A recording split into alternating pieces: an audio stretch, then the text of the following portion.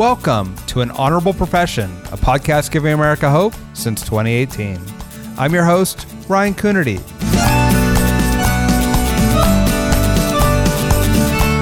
As always, a reminder that An Honorable Profession is a New Deal Leaders podcast. The New Deal is an organization that supports some of the most thoughtful and innovative voices in American politics. I've been a member of New Deal for years, both when I was mayor of Santa Cruz and now on the Board of Supervisors for Santa Cruz County. You can find us at newdealleaders.org or wherever podcasts are found.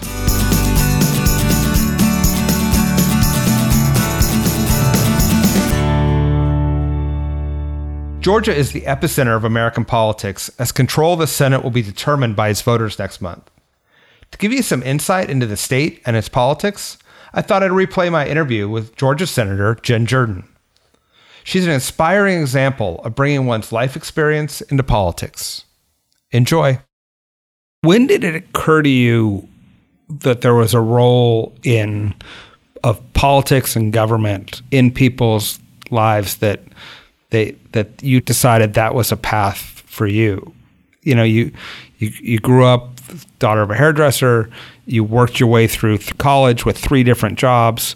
What made politics and policy jump out at you as a place where you wanted to spend your time and talent?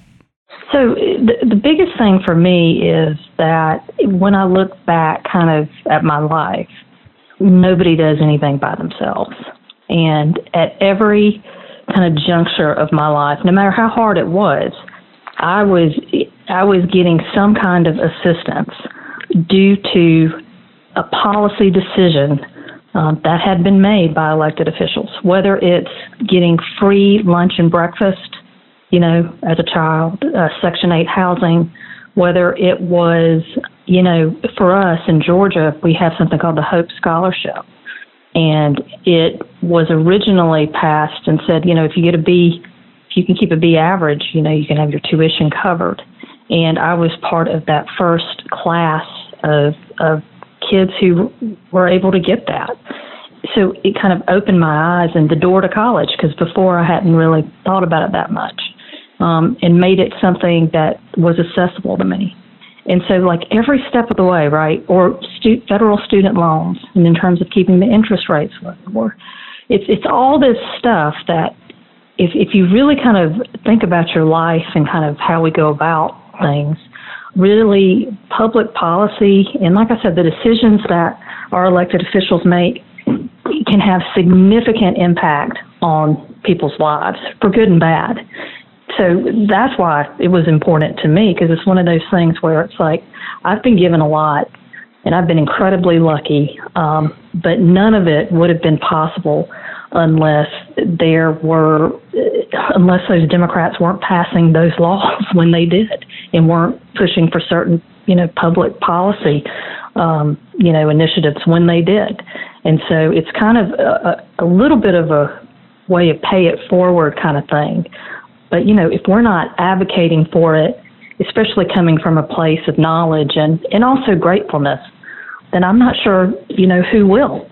So that's kind of what kind of pushed me in that area, because I just understood kind of the impact that it had on my life personally.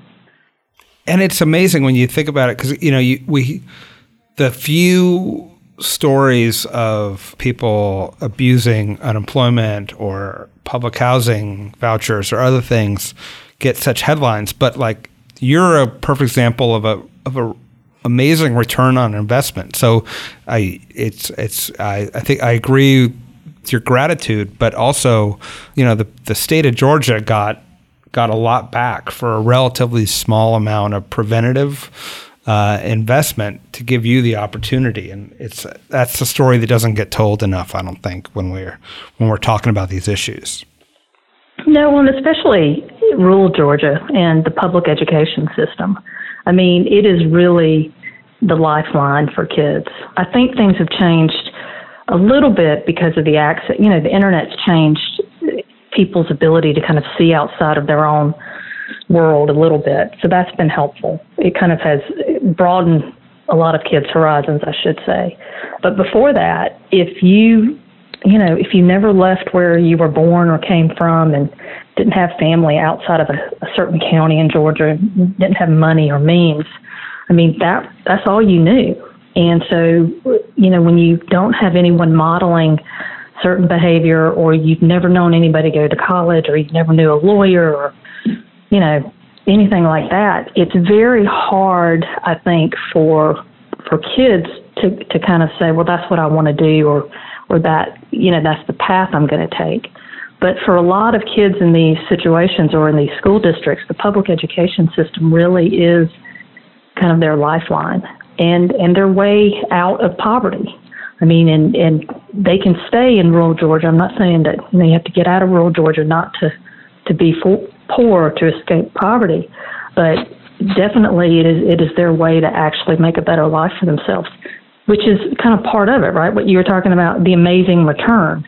It's kind of the investment in public education, returns, 20-fold what we put into it, because then, kids get good jobs, they pay taxes, they don't stress the judicial system or the prison system. And, whether you look at it from a moral place, that it's the right thing to do and it's what we should be doing, for people, or you look at it just from a clear economic data position.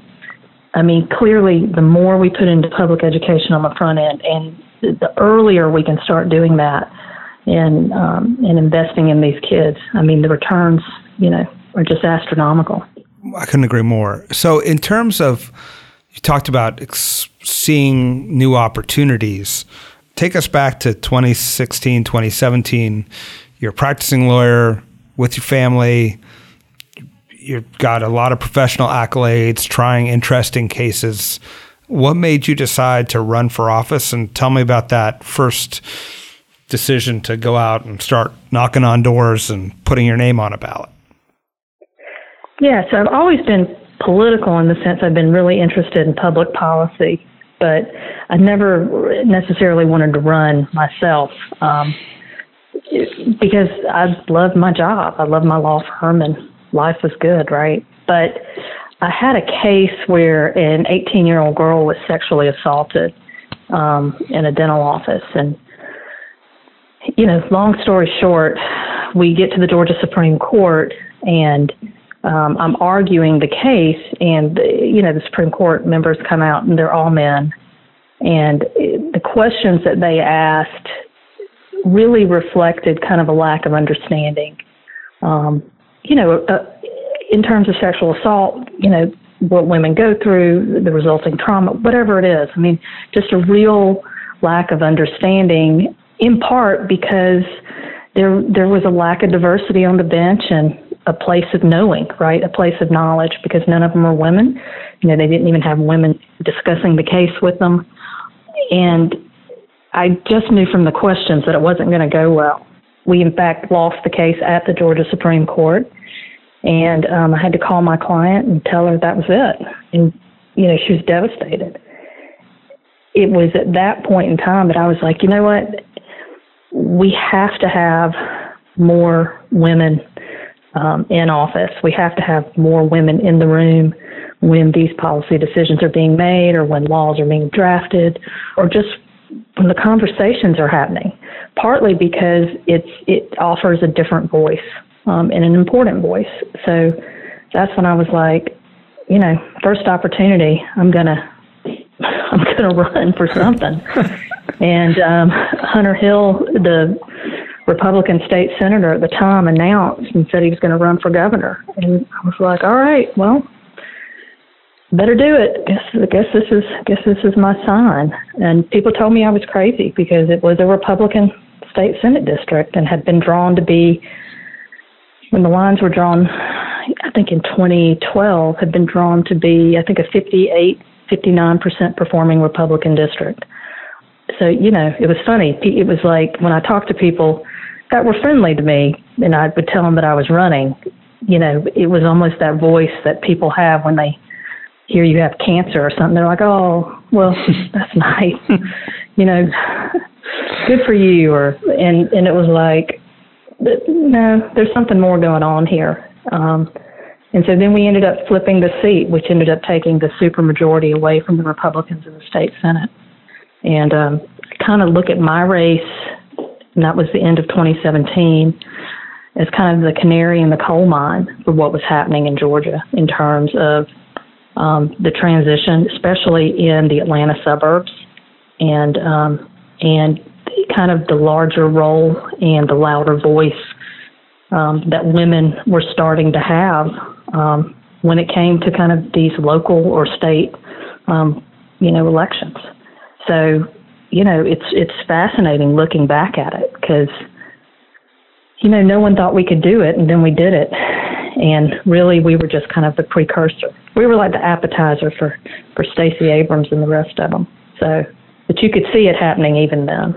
Let's hope, let's hope you were the appetizer. Now there's a really big meal plus dessert, cherry on top coming in the future elections in your state. You talked about the importance of bringing that voice after that crazy ruling in the case you had. And you did it on the HB 481 vote where you got up on the floor of the state Senate and gave a really personal speech about your experiences with pregnancies and miscarriages and the impact that pregnancy has on women's lives. It was it got you a lot of national attention and a huge amount of appreciation. How did you decide that was the right time to share your experience? And were you nervous? Walk us through what that was like, making that decision to bring your personal experience to the floor of the state Senate. Yeah, I really didn't decide to do it until we were about halfway through with the debate on the bill. I had two different versions of a speech I was going to give, one with the personal information and one without, because I just didn't know. No one had read it except for my husband. And the only reason I let him read it was because I thought that, it's his life experience as well. And I felt like he needed to kind of know what I was going to say, and the only words of advice he gave to me was that I didn't owe anybody, that information, and for me not to feel like I had to do it. So, so I had two different versions, and I was sitting there, and it was just a really frustrating few hours because the debate was kind of the same back and forth. Republicans would say one thing, Democrats would say another, and it was just maddening because there didn't seem to be. And just for the background of our listeners, so the bill was a heartbeat, quote unquote, heartbeat bill that is being used as a way to challenge Roe v. Wade and choice for not only Georgia but for the whole country, right? Yeah, it's effectively an abortion ban. It says, when most people don't even know they're pregnant, you can't get an abortion, period. And there are a couple of exceptions, but even those are, a little extreme. We were one of the states to do it, surprisingly to me. Because normally, or at least the last governor was able to kind of sideline a lot of those really socially divisive kind of back and forth, debates. But this governor was pushing it. And so, when you have the governor of the state pushing certain legislation, it gets on the floor. And so, we were debating it, and it was all men, that got up to speak for it on the Republican side, except for the one woman Republican sponsor who was the only Republican woman in the chamber. And, it just was a real lack of understanding of what all of this meant for women. And then also healthcare providers. So it just felt like it was necessary. It was kind of like the light just went on for me, and I said, this is the right time to do this. And maybe I can change one person's mind, or maybe one person will take a walk on the vote, or, something. Because it really felt like folks needed to understand what it really means to people on a very personal level, and not just kind of the normal rhetoric you hear on both sides. So, that's why I did it and made the decision kind of on the spot. And, by the time I got up there, I was pretty resolved. So, I wasn't really that nervous. But it was a surreal experience talking about things you don't want to talk about, in front of, the state Senate. It was a really bizarre kind of experience in that way. And talk a little bit about the reaction you've gotten from both constituents, and then what was the Republican, your Republican peers' response to it? Interestingly enough, well, they all voted for the bill, which in some ways it felt personal, because there are Republicans that I know and like and respect, and I know that they're good, bright people. And you can even be someone who is not necessarily pro-choice and still think that there are significant problems with the bill. So, there was a way to vote against it. Let me say that. Right. And not really have your pro-life bona fides impeached. So that felt really personal afterwards. I had a lot of folks say to me, wow, I think that is really powerful. And I said, well, it didn't change any votes. And the response basically was, but I think it may in the future change some hearts. I think it was a gut check for people. It wasn't going to change anything at that moment because it had become such a team kind of thing, like, we're all going to vote for it. But I was hoping just to kind of reframe the issue for the future so that maybe in the future, if this came up, we could keep more bills like this kind of from coming to the floor and getting passed. That was the Republican senators. And then I was really surprised at kind of the outpouring of support from my constituents and also from women around the country. It really is something that every woman has a story, one way or the other. I think a lot of women always feel like no one's really speaking for them. I think in a lot of ways people or women felt like finally someone was kind of standing up and speaking for them in a way that really reflected their own experiences. I think it's incredibly powerful. Is it Atlanta Magazine that did a profile of you after the speech? And it not only, I think, tells a compelling story of your experience, but also the reaction that you get out in public from people, specifically women, for being their voice. I encourage folks to go out and read it. So you talked about the future, and one of the things that has happened because of the strong stance you've taken on a number of issues in the state, and then also that speech, is your name has been brought up to run for the U.S. Senate and other positions. How are you thinking about your political future and where you can have a best impact, and what does that look like?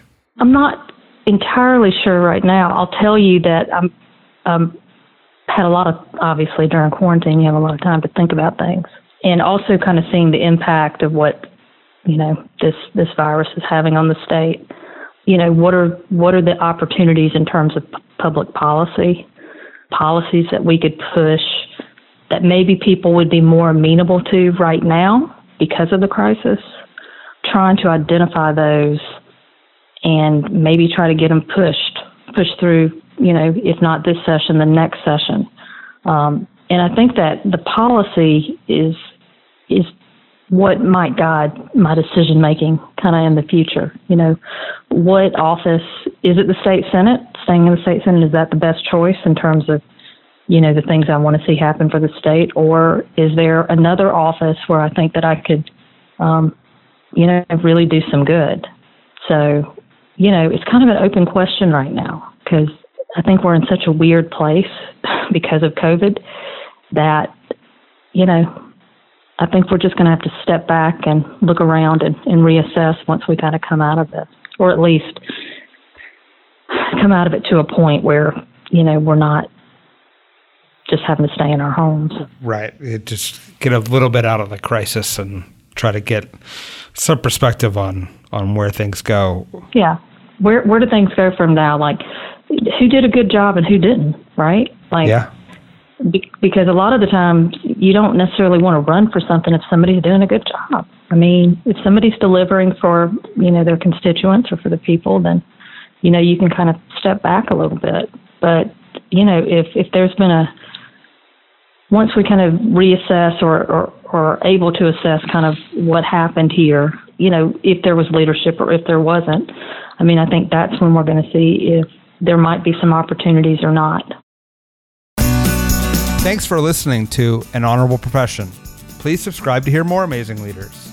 And keep asking your elected officials to be honorable. Boots Road Group produces podcasts. I'm Ryan Coonerty, and because we keep things honorable, no tax dollars were used in the making of this podcast.